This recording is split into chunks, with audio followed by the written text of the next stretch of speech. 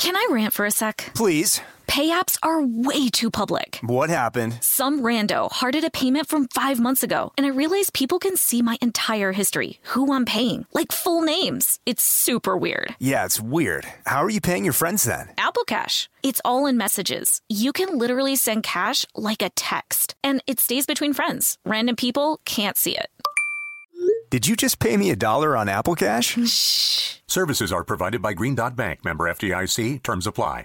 This episode is brought to you by PNC Bank, who believes some things in life should be boring, like banking. Because boring is safe and responsible, level-headed and wise. All things you want your bank to be. You don't want your bank to be cool or sexy. Sexy is for 80s hair bands, not banks. That's why PNC Bank strives to be boring with your money so you can be happily fulfilled with your life. PNC Bank, brilliantly boring since 1865. Brilliantly Boring Since 1865 is a service mark of the PNC Financial Services Group, Incorporated. PNC Bank, a National Association, member FDIC. Tennessee just sounds perfect. Whether that's live music, the crack of a campfire, or kids laughing on an adventure. To start planning your trip, visit tnvacation.com. Tennessee sounds perfect.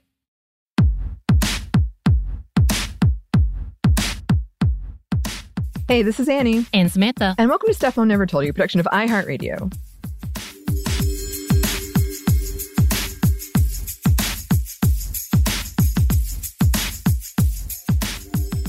And today we are so happy to be joined by Renee Powers of Feminist Book Club, the podcast, the business, the subscription box, all of it. Thank you so much for joining us. I am so excited to be here. Thanks for having me.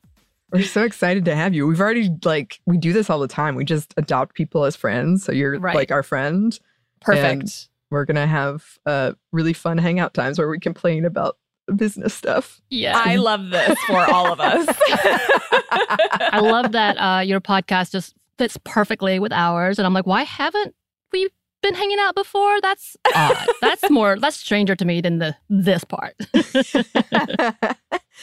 It's true. And this is a really fun thing because you're coming on our podcast and we're going to be on your podcast, which I'm going to admit I'm a little nervous about because you feel a little bit more polished than we are. Oh, it's all a facade. It's all fake. Fake it till you make it is my mantra. Yeah. And I love that it's our 12-year veteran here saying she's nervous and feels less polished. I still get nervous. It's like I'm on a plane with turbulence, right? I have to tell you, though, and I was telling Samantha this earlier, that I started podcasting because of stuff Mom never told you. I started listening back in 2010. Is that right?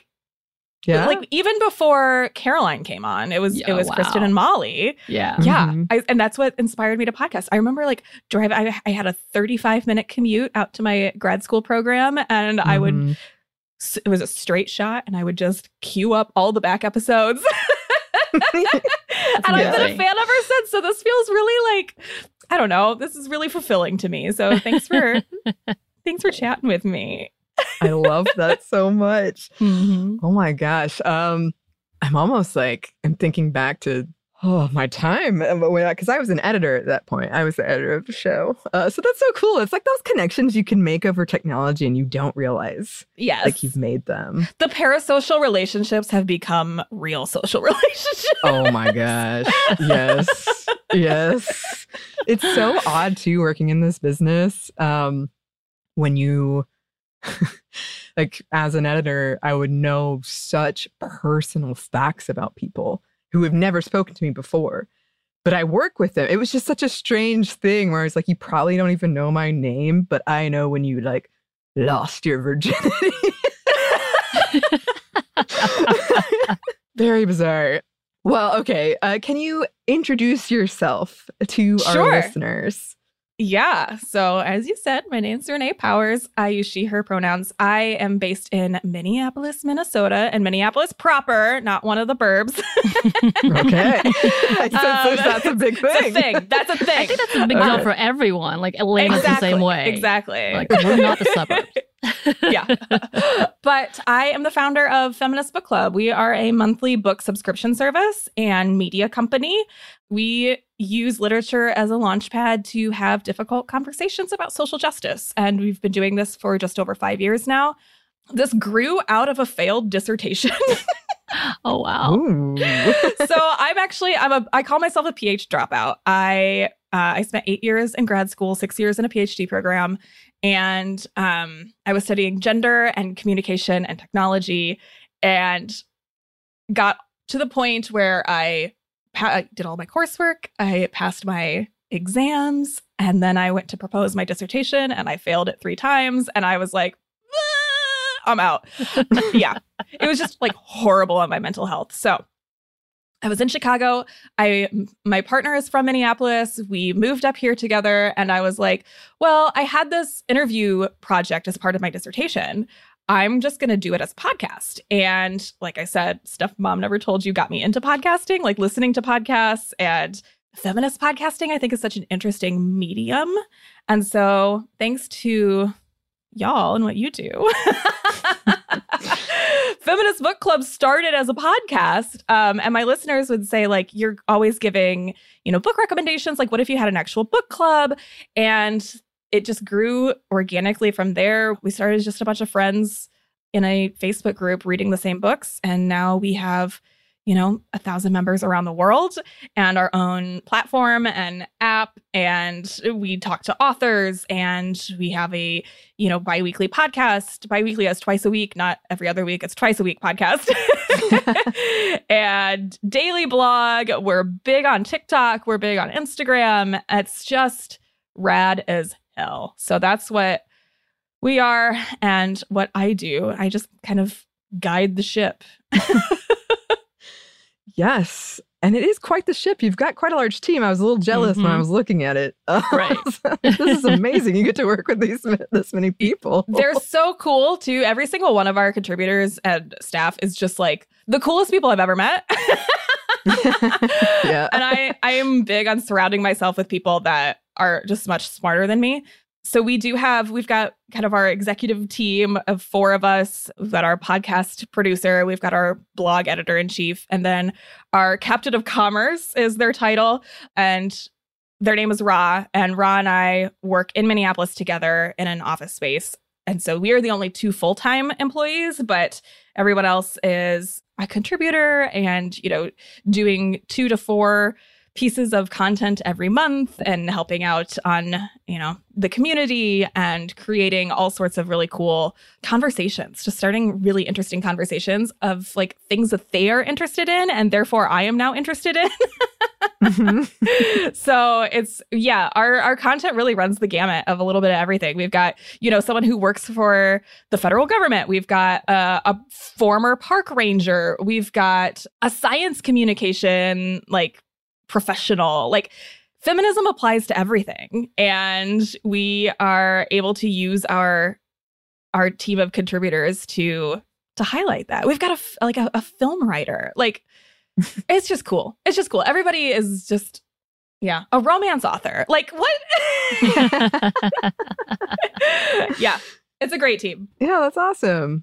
And I do want to come back to the thing you said about being a feminist podcast in this space in a second. But just first, I have a couple of questions about how has podcasting treated you? How has it been?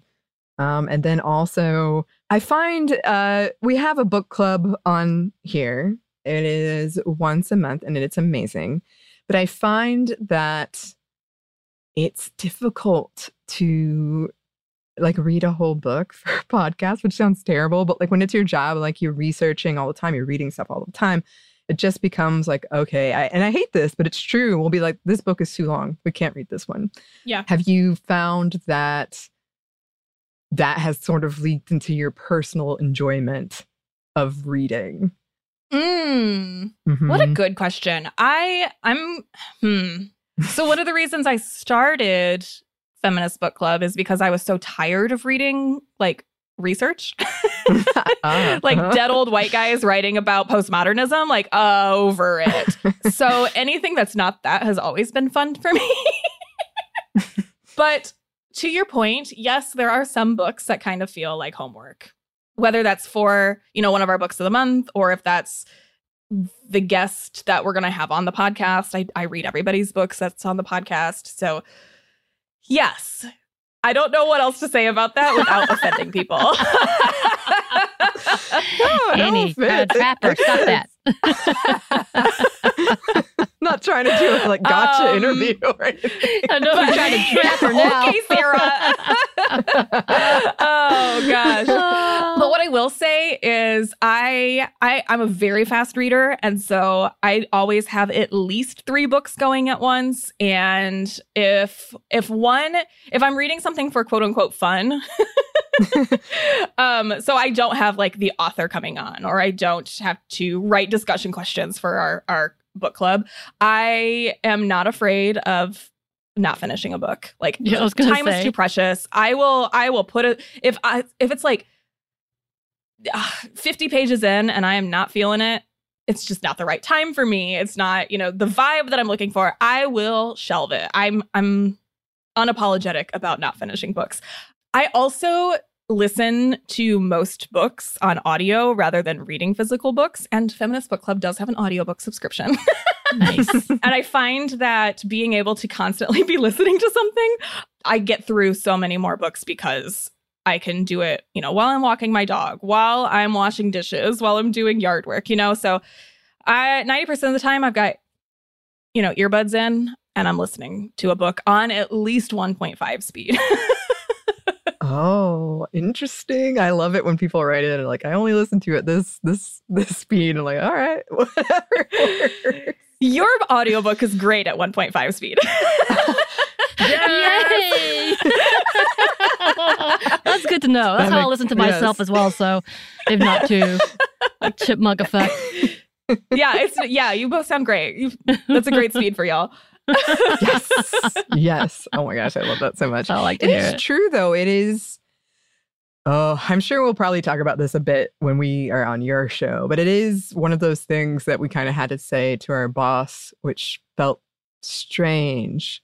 It felt like he was assuming this is going to be a grand slam because you've got an audience. And it's yeah, but people listen to things because they can do something else while they're listening to the thing. Mm-hmm. And it's just different mediums. I'm not sure it's going to translate necessarily, but both Samantha and I foolishly didn't realize we were going to do an audiobook, which I'm so happy about. It's very cool. Want to be accessible, all that stuff. But it is different when you can walk your dog or cook or do something while you're listening to a book. And I'm one of those people that I always have to be doing something with my hands. So it's hard for me to sit down and read a book. I'm very fidgety. And so what I often do then, I got really into cross stitching. Uh-huh. Yes. Yes. And so I have just dozens of cross stitching projects that I'm working on, and I will just sit on the couch, listen to my book, and do my little cross stitching because I'm 75 years old and unashamed of it. And I'm also in I'm calling it my cozy mystery era. All I want to read are women solving murders, but cozy. Yes. So yes, I just make me a cup of tea and, reserve a bed at the old folks home for me because I'm coming. Sounds Doesn't great. sound bad to me. No. Samantha's looking for a lazier version of cozy game. Yeah. I'm trying to actually do things and having quests. No, that's okay. I'm good. I want to do something even less than that. What do I just click on things? Thank you. That's how I got. You want to talk about games? That's how I got into Animal Crossing because it's just I just want to sit here and fish.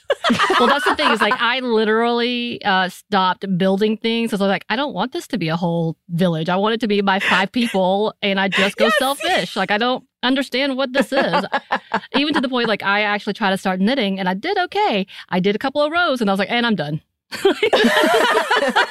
where it went. So I'm really good at it.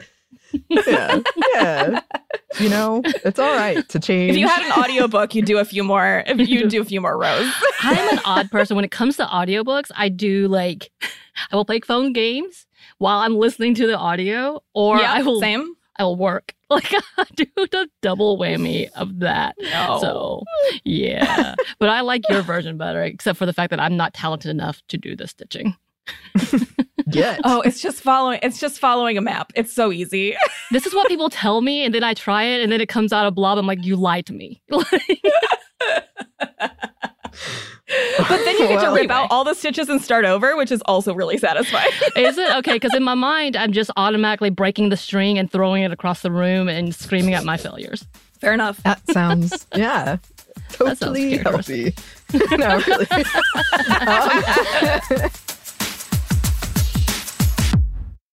Can I rant for a sec? Please. Pay apps are way too public. What happened? Some rando hearted a payment from 5 months ago, and I realized people can see my entire history, who I'm paying, like full names. It's super weird. Yeah, it's weird. How are you paying your friends then? Apple Cash. It's all in messages. You can literally send cash like a text, and it stays between friends. Random people can't see it.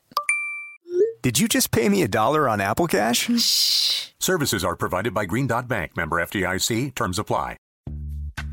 Snag a Job is where America goes to hire, with the deepest talent pool in hourly hiring. With access to over 6 million active hourly workers, Snag a Job is the all-in-one solution for hiring high-quality employees who can cover all your needs.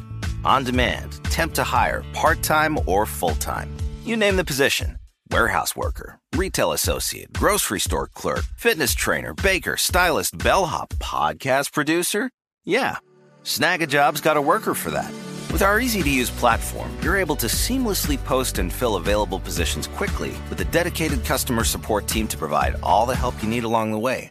Kind of nice knowing you have a talent pool like that in your own backyard, right? Snag a Job is the partner you need to keep your business running smoothly. So visit snagajob.com or text snag to 242424 to talk to an expert. Snagajob.com, where America goes to hire. This episode is brought to you by PNC Bank, who believes some things in life should be boring, like banking. Because boring is safe and responsible, level-headed and wise. All things you want your bank to be. You don't want your bank to be cool or sexy. Sexy is for 80s hair bands, not banks. That's why PNC Bank strives to be boring with your money so you can be happily fulfilled with your life. PNC Bank, brilliantly boring since 1865. Brilliantly Boring Since 1865 is a service mark of the PNC Financial Services Group, Incorporated. PNC Bank, a National Association, member FDIC.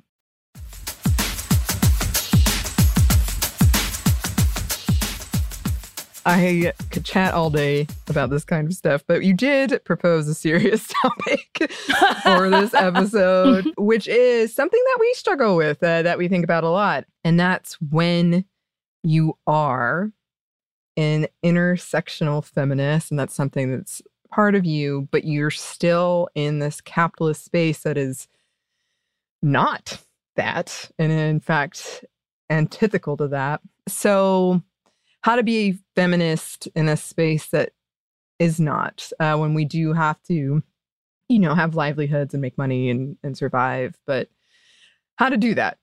So if you can just talk about your initial, because you said you've done a lot of interviews about this lately, you've been thinking about it lately, sort of when you sent this idea to us, what was on your mind? What are you thinking about? Yeah. So it's something that I think about constantly, is how to run a feminist business, because like you said, that feels contradictory. And it's something I change my mind about all the time. And this is something you all discuss in your book too. And I love that you talk about this fear of failure is detrimental to the feminist movement. And I've been screaming that from the top of my lungs, right? That, if I don't show up, try and fail, if I don't show up and try knowing that I could fail, that's not moving anybody forward, right? So all I'm saying is this is my approach and I will likely fail, but that's okay because we will all learn something from it, right? So how do we participate in capitalism and critique capitalism at the same time is something I think about a lot. And the short answer is capitalism is compulsory. There's nothing that we can do to remove ourselves from capitalism and still be just a functioning human in the society. So that means that we have to participate in capitalism ethically. And so how do we do that? What does that look like? And so that's what I have been like, how to be an anti-capitalist business is like really hard, but how to be an ethical business that prioritizes the needs of its customers, the needs of its employees, the needs of its staff before profit. I think that is what sets feminist businesses apart from your run-of-the-mill, even small business. I was gonna say like Walmart, but like even there are a lot of small businesses that are just in it for the bottom line. Yeah, every decision that is made in this business comes from a place of people over profit. Like, yes, we have to pay our bills, but if by chance we can't pay our bills, we will still pay our people. And that's a real thing, right? We're in a recession, and there are times, like right now, I was just telling y'all before we started recording, like our office space was broken into 4 times in the last month, and we lost, over $5,000 worth of equipment. Like all of our festival stuff is gone. It's so frustrating. And insurance won't cover it, which is really great. Yeah. Like, what is this for? I love it. So like we started I believe deeply in mutual aid too. And so we started a GoFundMe, and we're starting to like recoup some of those costs. And anything left over is going to start to help us get the ball rolling on reincorporating as a feminist co-op, an employee-owned co-op. So I wanted to get this business off the ground so it was stable, it was running, it had systems and processes, right? And then I wanted to step away. And so that's what we're in the process of right now, is putting the business in the hands of the actual community. Like I said, my background is in feminist theory. And so I come at this not from a business standpoint. I don't have a background in business. I don't have a business degree, but I come from this from a theory background. And what does it look like when we put feminist theory into action? And there is a research method called feminist participatory action research. And I have tried my best to adapt that to running a business. And what that really means, it's a feedback loop, right? Of, we're thinking about this decision. What do you think? We want to go this direction. What do you think? This goes all the way down to like the books that we pick. I don't pick them. Our members pick them. Like I choose a theme because I'm like, well, we haven't read Native American voices lately. So like, let's do Native American Voices Month, something along those lines.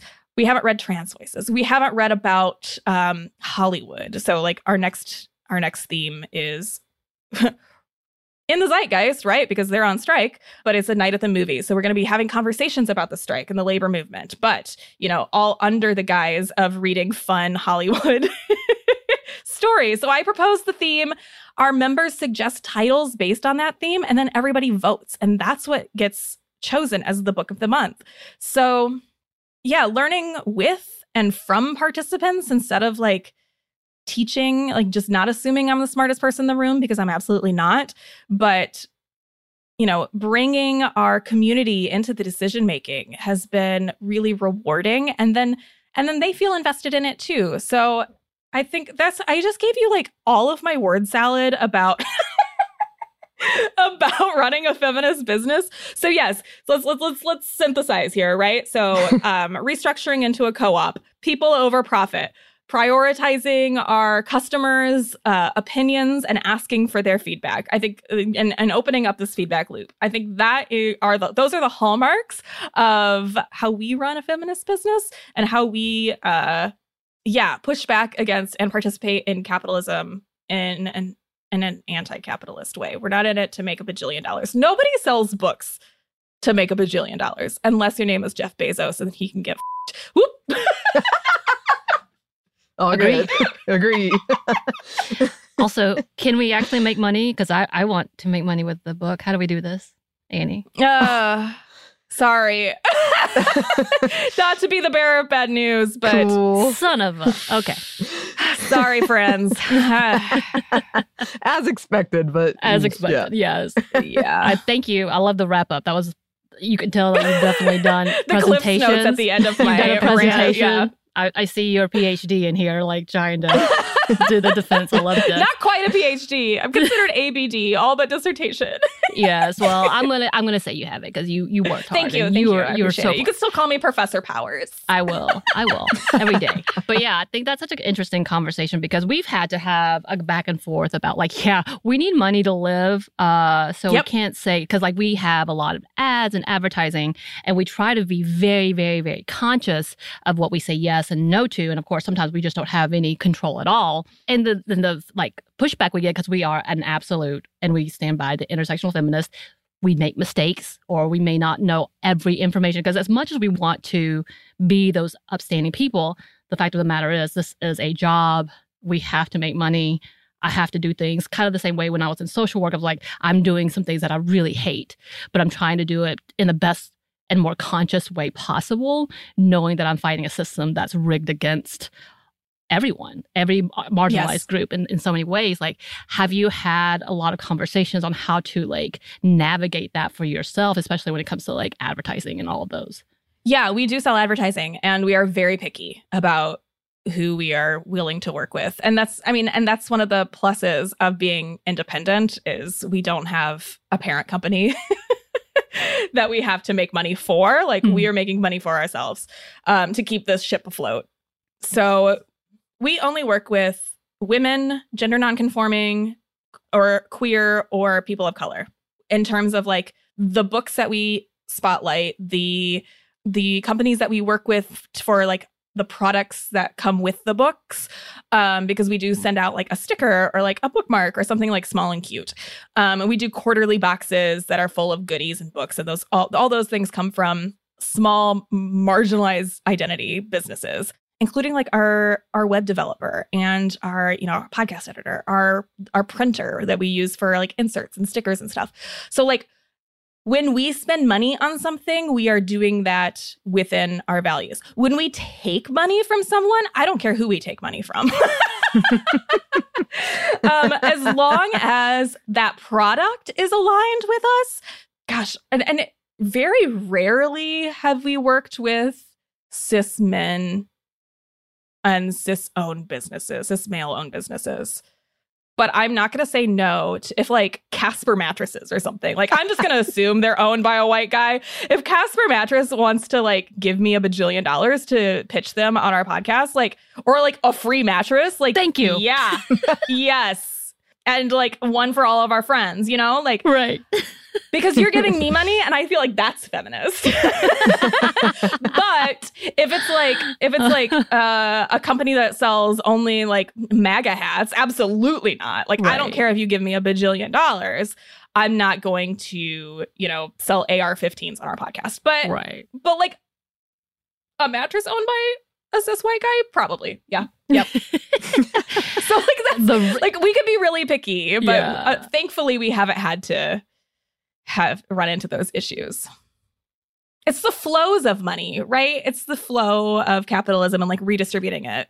And that's one thing also is like we work primarily with woman-owned businesses because studies have shown when you put capital in the hands of a woman-owned business, A, you will lift generations out of poverty, but B, it will also be redistributed amongst that community. So the fact that we are more likely to give our dollars. We are 100% likely to give our dollars to small women-owned and minority-owned businesses. Just means that money continues to do good in whatever community they serve, instead of going into, if we were to like give money to Bezos, for instance, that's just going into his pockets and into his like 401k. Does he even have a 401k? Probably not. Like he is a 401k, but like, you know what I mean? It's going into like investments, which doesn't do anybody any good except for him. So Yeah. You ended up hitting on a topic where it was an inside joke for us about me trying to get a damn mattress from Jump, like because right before that's hilarious. Right before I started, everyone that was one of the big things is those individual mattresses, and I was like, I want one. I started begging. The best we've gotten is vibrators. We got vibrators. I'd be happy with that too. But they were woman-owned. They were woman Latina-owned. So, like... We had someone on who had this amazing vibrator. I was like, I want one. We never got it, though. I was really hoping. Oh. No, I sorry. got it. She paid for it. I didn't want to pay. I paid for it, but I got it. Yeah, it was... Anyway, moving on.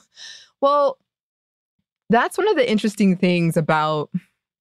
I think about this a lot. And sometimes I think this is kind of a petty thought. But sometimes I'm like, no, this is completely legitimate. But we sometimes get teased because we turn down a lot of ads. We really do. And there was this infamous study. Samantha didn't do it, but I had to fill out like this huge form where it took me 4 hours, and it was just like sponsors that you might be okay with working with. And I feel like for people who want to uphold intersectional feminism, that was a homework assignment, because I literally had to look up every company, what they do, where do they donate their money, all of this stuff.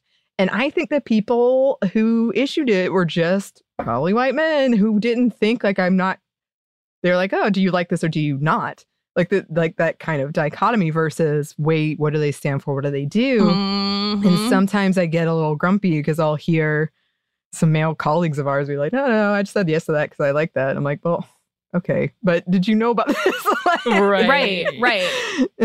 Did you know they single-handedly caused the fires on Maui? Like, you know, right. Like we would have an ad that we said yes to 2 years prior, and then come back and be like, oh, well, here's a new controversy and we can't use them now. Whether it's like strike things or union things or new recall, or you found out that the CEO was a man who did not care about people when it was branded as women-owned. Like there were so many things that came back. We're like, what's happening? And then not only do we say no, and probably Annie, because Annie does this work, I love you, Annie, she's already justified why. We get another pushback of like, are you sure? Now tell me why again. Tell us why again. Like, and they're not, we love our ads, people.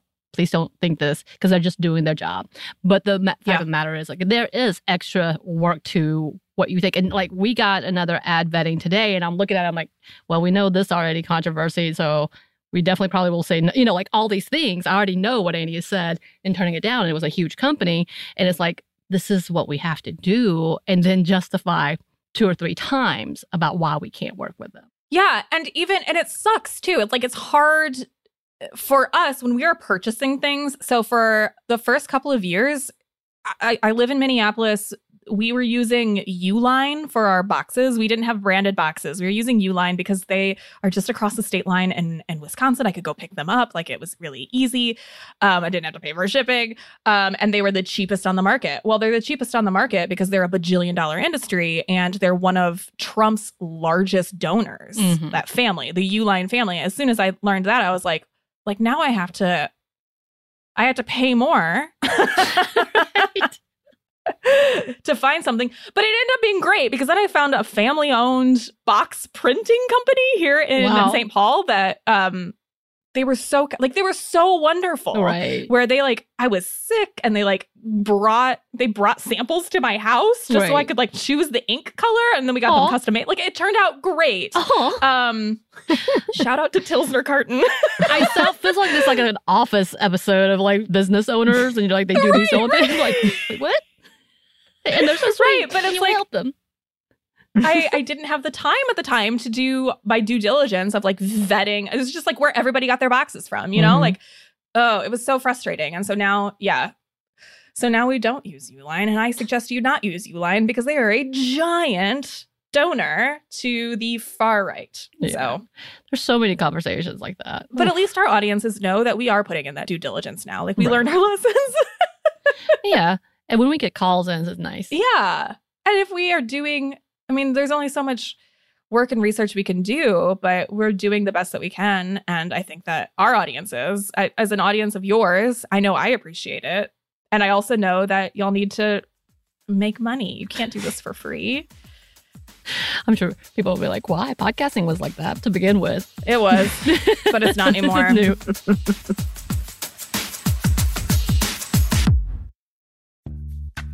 Snag a Job is where America goes to hire, with the deepest talent pool in hourly hiring. With access to over 6 million active hourly workers, Snag a Job is the all-in-one solution for hiring high-quality employees who can cover all your needs. On demand, temp to hire, part-time or full-time. You name the position. Warehouse worker, retail associate, grocery store clerk, fitness trainer, baker, stylist, bellhop, podcast producer. Yeah, Snag a Job's got a worker for that. With our easy-to-use platform, you're able to seamlessly post and fill available positions quickly with a dedicated customer support team to provide all the help you need along the way. Kind of nice knowing you have a talent pool like that in your own backyard, right? Snag a Job is the partner you need to keep your business running smoothly. So visit snagajob.com or text snag to 242424 to talk to an expert. Snagajob.com, where America goes to hire. This episode is brought to you by PNC Bank, who believes some things in life should be boring, like banking. Because boring is safe and responsible, level-headed and wise. All things you want your bank to be. You don't want your bank to be cool or sexy. Sexy is for 80s hair bands, not banks. That's why PNC Bank strives to be boring with your money so you can be happily fulfilled with your life. PNC Bank, brilliantly boring since 1865. Brilliantly Boring Since 1865 is a service mark of the PNC Financial Services Group, Incorporated. PNC Bank, a National Association, member FDIC. Tennessee just sounds perfect, whether that's live music, the crack of a campfire, or kids laughing on an adventure. To start planning your trip, visit tnvacation.com. Tennessee sounds perfect.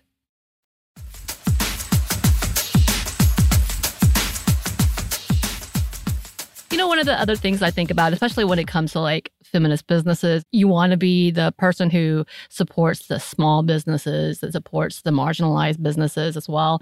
And for the longest time, Etsy was the to-go spot. And now you're getting all this information about, oh, they're not being treated well. So this comes to the point of like, okay, A, as a small owner of a business, where do you go?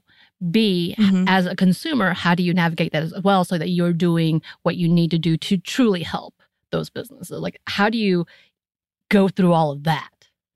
Yeah. So there are a lot of marketplaces like Etsy, and for small businesses too, there are a lot of like wholesale marketplaces. And one thing that I do is like, there's the ability to message like the business owner on all of these marketplaces. Etsy, we use Fair for a lot of our wholesale goods. And then I always ask them, like, how do you prefer that I make this purchase? Like, would you like to invoice me directly? Because, yeah, I want to make sure that they're getting all of the dollars. Etsy's not going to hold on to, $6,000 inevitably for 6 months or something. Like, what Etsy is doing is really frustrating for a lot of makers. So I would just go, if I see something that I really like, absolutely message the creator and just say, what is the best way for me to support you? And make it as easy as possible for them. It's also like hard to do, and it's time consuming. So they're on Etsy for a reason.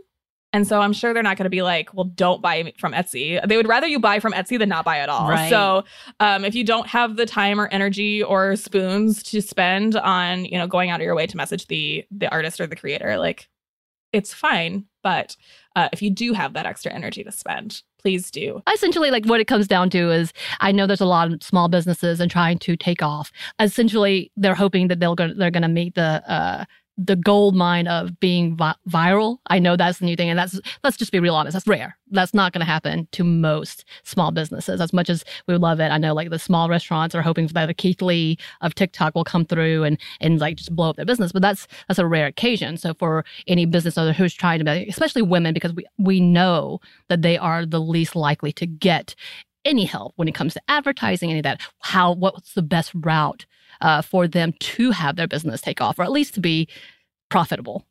Yeah. Oh, that's okay. That's excellent. That's an excellent question. First off, I will say that even going viral doesn't do shit. We have had several of our TikTok videos, get 500,000, 1 million views. It barely moves the needle for us. We will get a lot of traffic, but traffic doesn't equal sales, right? We'll get a lot of followers. You can't make money on followers. So it's like converting virality is really hard for a lot of people. So there's that. But I also think that there are so many really, really cool organizations that are created just for small business owners. Insert identity here, right? If that's queer small business owners, if that's Black small business owners, and women small business owners, there are so many resources. And I'm going to shout out a couple of them in particular.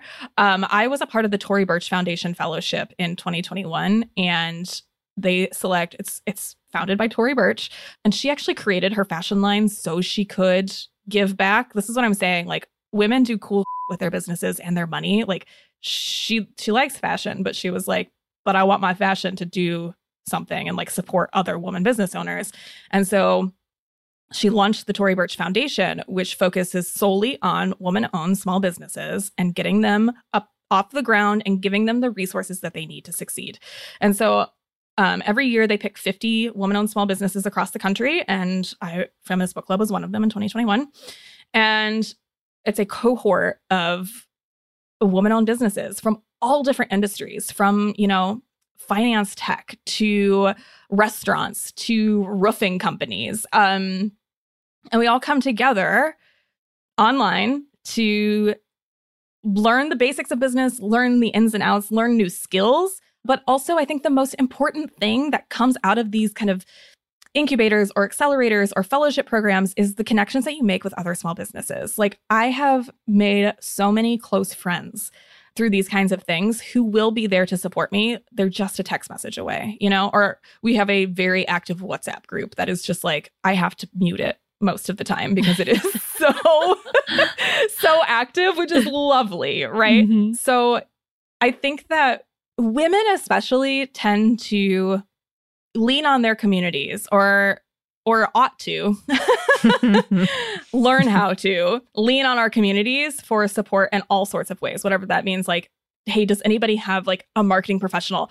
I mean, just yesterday, I got an email from somebody in the Tory Burch Fellowship that was like, hey, I'm looking for somebody who specifically does, CPG, consumer packaged goods, sales through Klaviyo, which is like an email client. And I was like, I actually have somebody who works with integrations with WooCommerce. Like, these are very, very specific asks. And it's like, oh, wait, there's somebody in this group that knows exactly what you need and like can make that introduction. So it's just a way to network and to grow your connections so you have those resources when you need them. So yeah, the Tory Burch Foundation has been fantastic, the connections that I've made there, but also there are local organizations like this too. So I'm also part of Lunar Startups, which is just Minnesota based, and they work with underestimated and underrepresented founders. So they specifically work with people of color, women, and queer folks. So I was a part of that during the pandemic. We started March 3rd of 2020 in person in St. Paul, and then the world shut down and we all moved to Zoom crying, and it was great. We were all in the trenches together, at least 15, small business owners in the Twin Cities. We're like, what do we do? Everything sucks. So I was so glad to have that resource because I don't know what I would have done otherwise. So just building these communities is so necessary for small feminist business owners because we cannot do this in a vacuum. We require, that's one thing that we learned in the pandemic, or we didn't learn in the pandemic that we should have learned, was we need to take care of the community's needs in order to take care of our own needs. And until we take care of the community around us, whatever that means, however you define community, we cannot succeed. Full stop. So what is it? Yeah. How do we take care of everybody's needs in order to take care of our own needs? I think Robin Wall Kimmerer said it best in Braiding Sweetgrass. It's one of my favorite lines of any book ever. She says that all flourishing is mutual. We cannot flourish until we are in all of it together flourishing. There's no individual flourishing. I like that. Mm-hmm. And it's true, the pandemic really showcased for small businesses. It started that conversation of oh, well, we've been kind of pushing this to the side, ignoring this for so long. And now we're trying to have some conversations about it, some more healthy or helpful than others. But there was that aspect I did want to touch on, and I'm hoping that this will give you some room to really rant, because it's something that bothers me. is a lot of times, Samantha kind of alluded to it, because we're feminist podcasts, we're women, moms in the name. We get a lot of ad requests from businesses that are pretending to be feminist, or any like intersection with it, like queer, like during Black History Month, all of this happens. And it's just like, I've multiple times been like, okay, but you saying you're donating this, what are you donating it to? And then I never hear anything again. Like, what are your thoughts on the people who are trying to use this feminist business model to pretend and to cash in, but are actually like the most superficial things? Yes. Yes. Let me get out my soapbox. You're alluding to incredibly performative feminism, and it is most likely white feminism. If we're going to keep it in the realm of feminist, we get so many book pitches in particular that are like, unleash the goddess within, or like, your warrior woman says roar, or like, boss babe, how to start your girl boss empire. And it's like, none of those things are feminist. That is so disgusting. Those are so neoliberal, capitalist junk. Can we get to the second and third layer of this? Because your surface layer white feminism is, I'm allergic to it. Like, please step away. Whew, yeah, it makes me very angry. But the thing is, like, I just simply say, like, thank you so much. This does not align. We are really trying to amplify the voices of folks on the margins. Not, let's be honest, like rich, white, blonde, yoga instructing, green smoothie drinking, privileged women. And if you are that, I'm so glad that you are here, because you need this kind of information in your life. This stuff that mom never told you, covers is like, that's one way to broaden your horizons. And yeah, there are a lot of companies out there and organizations out there that just give lip service to whatever is in the zeitgeist, right? That they're raising money, or they donate to, we say social justice organizations. We say we donate to social justice organizations every month, and we don't name what they are publicly because for a number of reasons, because we're not marketing on that. Like, we're not using that as a marketing tool. And so our members know where the money is going. But also, I'm a strong believer. I grew up Catholic. This is where I wanted to go. I grew up Catholic, and like social justice Catholic, though, like the real Catholic. I'm pissing everybody off. We're gonna get some emails. I'm so sorry. I'm just kidding. I'm so sorry. But not Catholic where it's like anti-abortion Catholic, but like feed the hungry and clothe the naked Catholic is right. How I grew up. And one of the things that really stuck with me from Catholic school is when there's a verse in the Bible, and don't ask me what part of the Bible. I have no clue at this point. But there's a verse where it says, when you pray, go into a closet and pray in solitude. Nobody needs to know that you're praying. Like, you're not praying for everybody's brownie points. That's performative. And the same thing goes with our social justice and our activism. Like, yes, we need to be out marching. Yes, we need to use our privilege for good. Those of us who have privilege. Yes, we need to put our bodies on the lines, especially white bodies on the lines in front of people of color. Like, yes, those are things we need to be doing. And at the same time, your entire Facebook feed doesn't need to know that you just donated $50 to Planned Parenthood. Who is that doing? That's just making you feel good. And so I think a lot of businesses think that, saying that they're going to donate X, Y, and Z is just like, it's just lip service. It's just a marketing ploy. And it's really frustrating for me to see, as a company who has donated tens of thousands of dollars of our profit to social justice organizations across the world, but we don't use it. We're doing it in our closet and praying. God, I am so sorry. And this is how I get canceled. No. Sorry, cancel.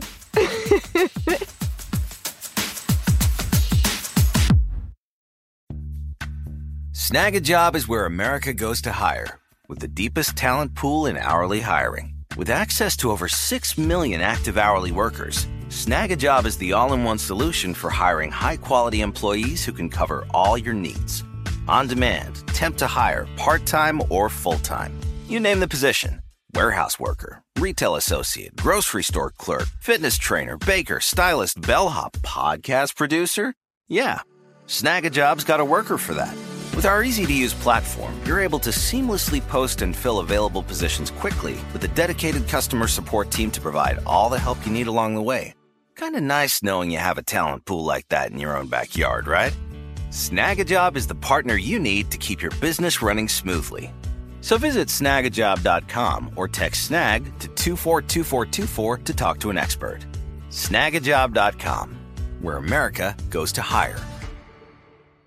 This episode is brought to you by PNC Bank, who believes some things in life should be boring, like banking. Because boring is safe and responsible, level-headed and wise. All things you want your bank to be. You don't want your bank to be cool or sexy. Sexy is for 80s hair bands, not banks. That's why PNC Bank strives to be boring with your money so you can be happily fulfilled with your life. PNC Bank, brilliantly boring since 1865. Brilliantly Boring Since 1865 is a service mark of the PNC Financial Services Group, Incorporated. PNC Bank, a National Association, member FDIC. Tennessee just sounds perfect. Whether that's live music, the crack of a campfire, or kids laughing on an adventure. To start planning your trip, visit tnvacation.com. Tennessee sounds perfect.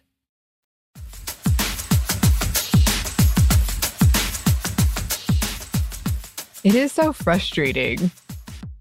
And we can't go into this because it'll become a whole going off the railroad situation. But it's like, I hate that I'm into what you're doing. I'm into what you're saying. And I ask for any details and then none come forth. And then if you're like, I don't know, Bud Light, and you do this thing and then they freak out and backtrack immediately. Like, it's like illuminating.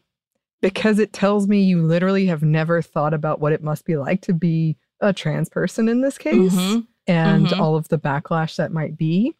But you thought it would be cool to cash in. Like, it's like uninformed. Yep. It's like not even, it's malicious, but it's almost more uninformed than malicious. First off, that woman in particular, Dylan, who just got brutally attacked online because she got Bud Light sent to her. Like, that's just...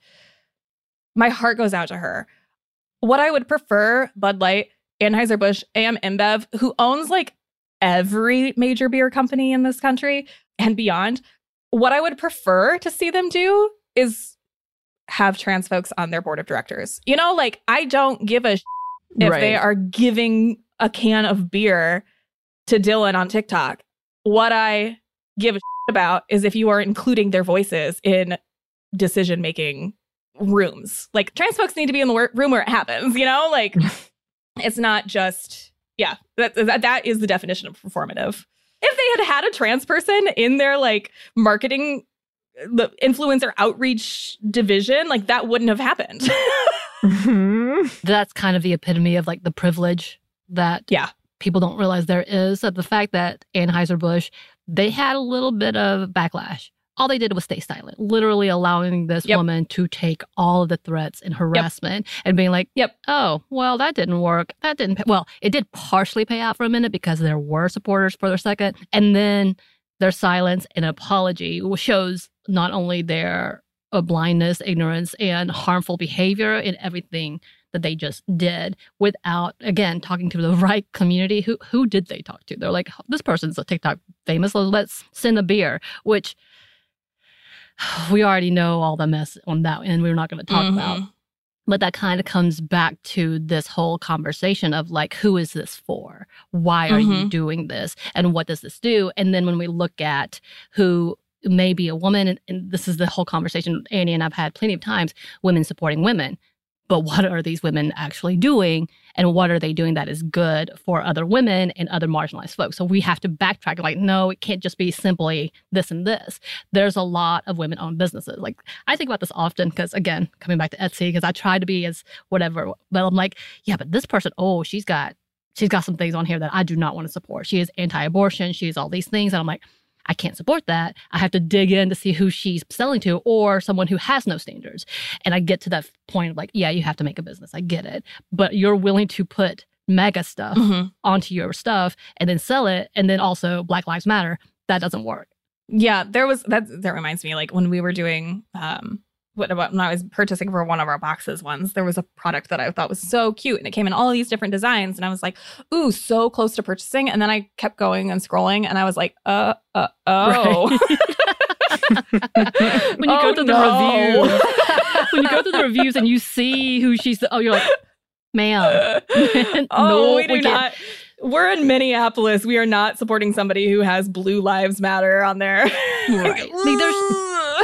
That's the other part to that. It's like we have to hold our own accountable as well. And I say this as an Asian woman who all this rhetoric and very, very like white supremacist rhetoric that I'm like, I do not support this. I do not support them just because they're an Asian woman. Like we have to have that conversation of like that fine line of just because it seems okay, because on the outside, this is a person of color. She's an Asian woman. Okay, cool. Even queer people, you're like, oh, they're queer. Oh, but they're staunchly still somehow Republican. Like I don't get this, but I have to know that this is not necessarily just supporting. Like that's right. You have to dig deeper. Holes come in every shade, race, and color. Like everybody has the potential to be a total hole. Yes, that's how I live. Everybody's probably an. No, I'm just kidding. So yeah, I like to think that I want to support, first and foremost, intersectional progressive businesses, just personally. But yeah, and if that's not available, a minority-owned business, a woman-owned business is better than Amazon. But yes, being mindful of like, what's that person likely going to do and support with their dollars is really important to me. Yeah. And I do think you said something earlier that I hadn't really thought about it before, but I often complain about this extra work we have to do. And I complain like, it's like, I wish I could just be like, oh yeah, I like that thing and that's fine. But you're right. It does. I have heard from friends who have told me like, I like that I know that you do that. It makes me feel better. And that's not to say we've made mistakes. We've said yes to things that later turned out to be terrible. And we try to learn from that and be like, okay, not that one again. Because a lot of times in our company, they'll be like, you said yes to it once. Surely yes again. No, not always. But it is like, it is a lot of work. And I don't think everyone has the time to do it. Yes. Or even the emotional, because we were talking about this the other day, like women typically, or marginalized people typically, are more drained from the patriarchy, from white supremacy and all this stuff. What's happening in the world, yes. So maybe you don't have the time to vet certain things. So I do think that is a value. I think that's something, I'm glad that you said that. You've put a more positive spin on this whole thing for me.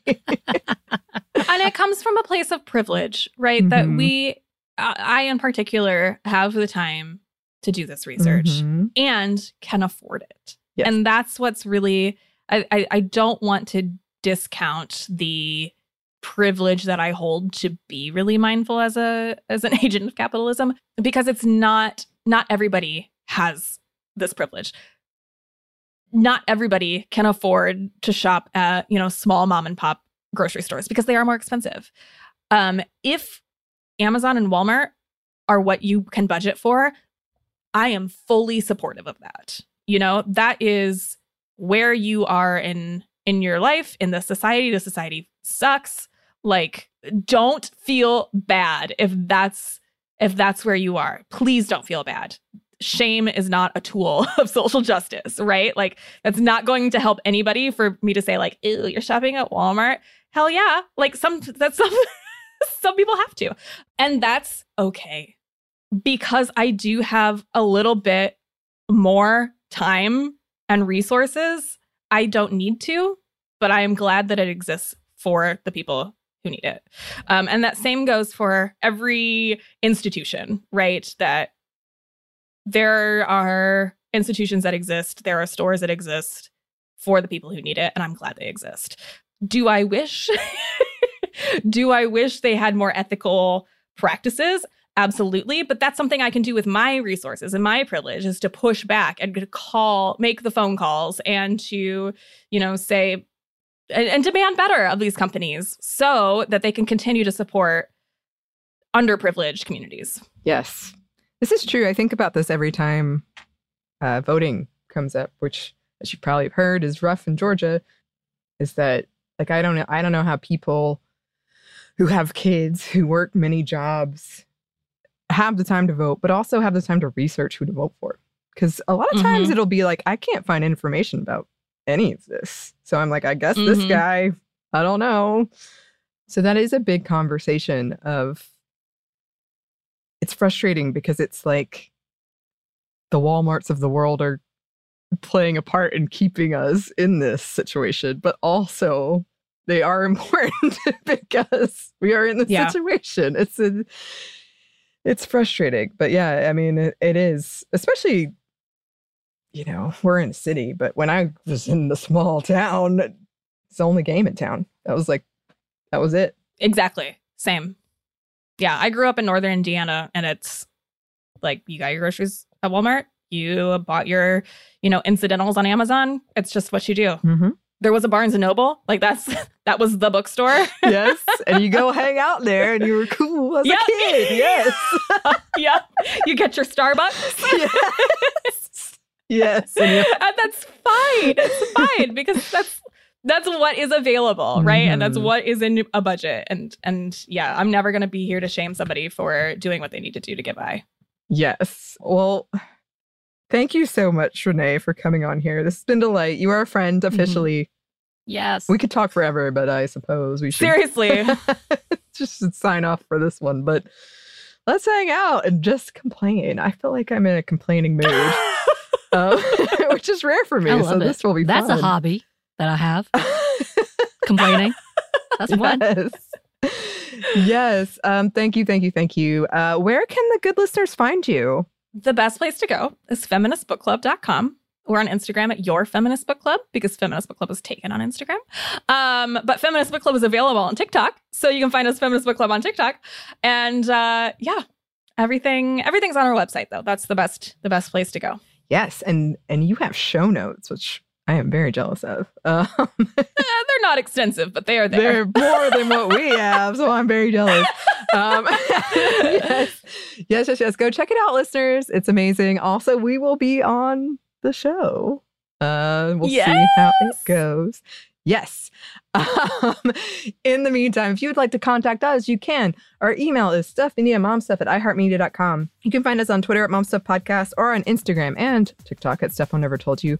We have a TeePublic store. You can buy merch on there. Also, we have a book coming out. You can pre-order it at stuffyoushouldreadbooks.com.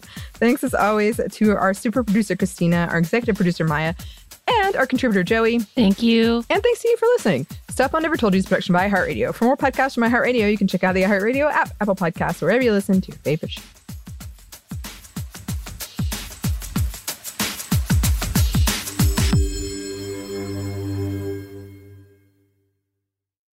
This episode is brought to you by PNC Bank, who believes some things in life should be boring, like banking. Because boring is safe and responsible, level-headed and wise. All things you want your bank to be. You don't want your bank to be cool or sexy. Sexy is for 80s hair bands, not banks. That's why PNC Bank strives to be boring with your money, so you can be happily fulfilled with your life. PNC Bank, brilliantly boring since 1865. Brilliantly Boring Since 1865 is a service mark of the PNC Financial Services Group, Incorporated. PNC Bank, a National Association, member FDIC. Tennessee just sounds perfect. Whether that's live music, the crack of a campfire, or kids laughing on an adventure. To start planning your trip, visit tnvacation.com. Tennessee sounds perfect. This episode is brought to you by Pedigree. If you've been looking for love at first sight, it is closer than you think. It can be found at your local shelter. So this June 7th to 9th, join the Pedigree Adoption Drive And the Pedigree brand will reimburse your dog adoption fees nationwide. Pedigree knows that bringing a dog into your home not only opens their heart, it can open yours too. Visit pedigree.com/adoption-drive to learn more about the adoption drive and to see full terms and conditions.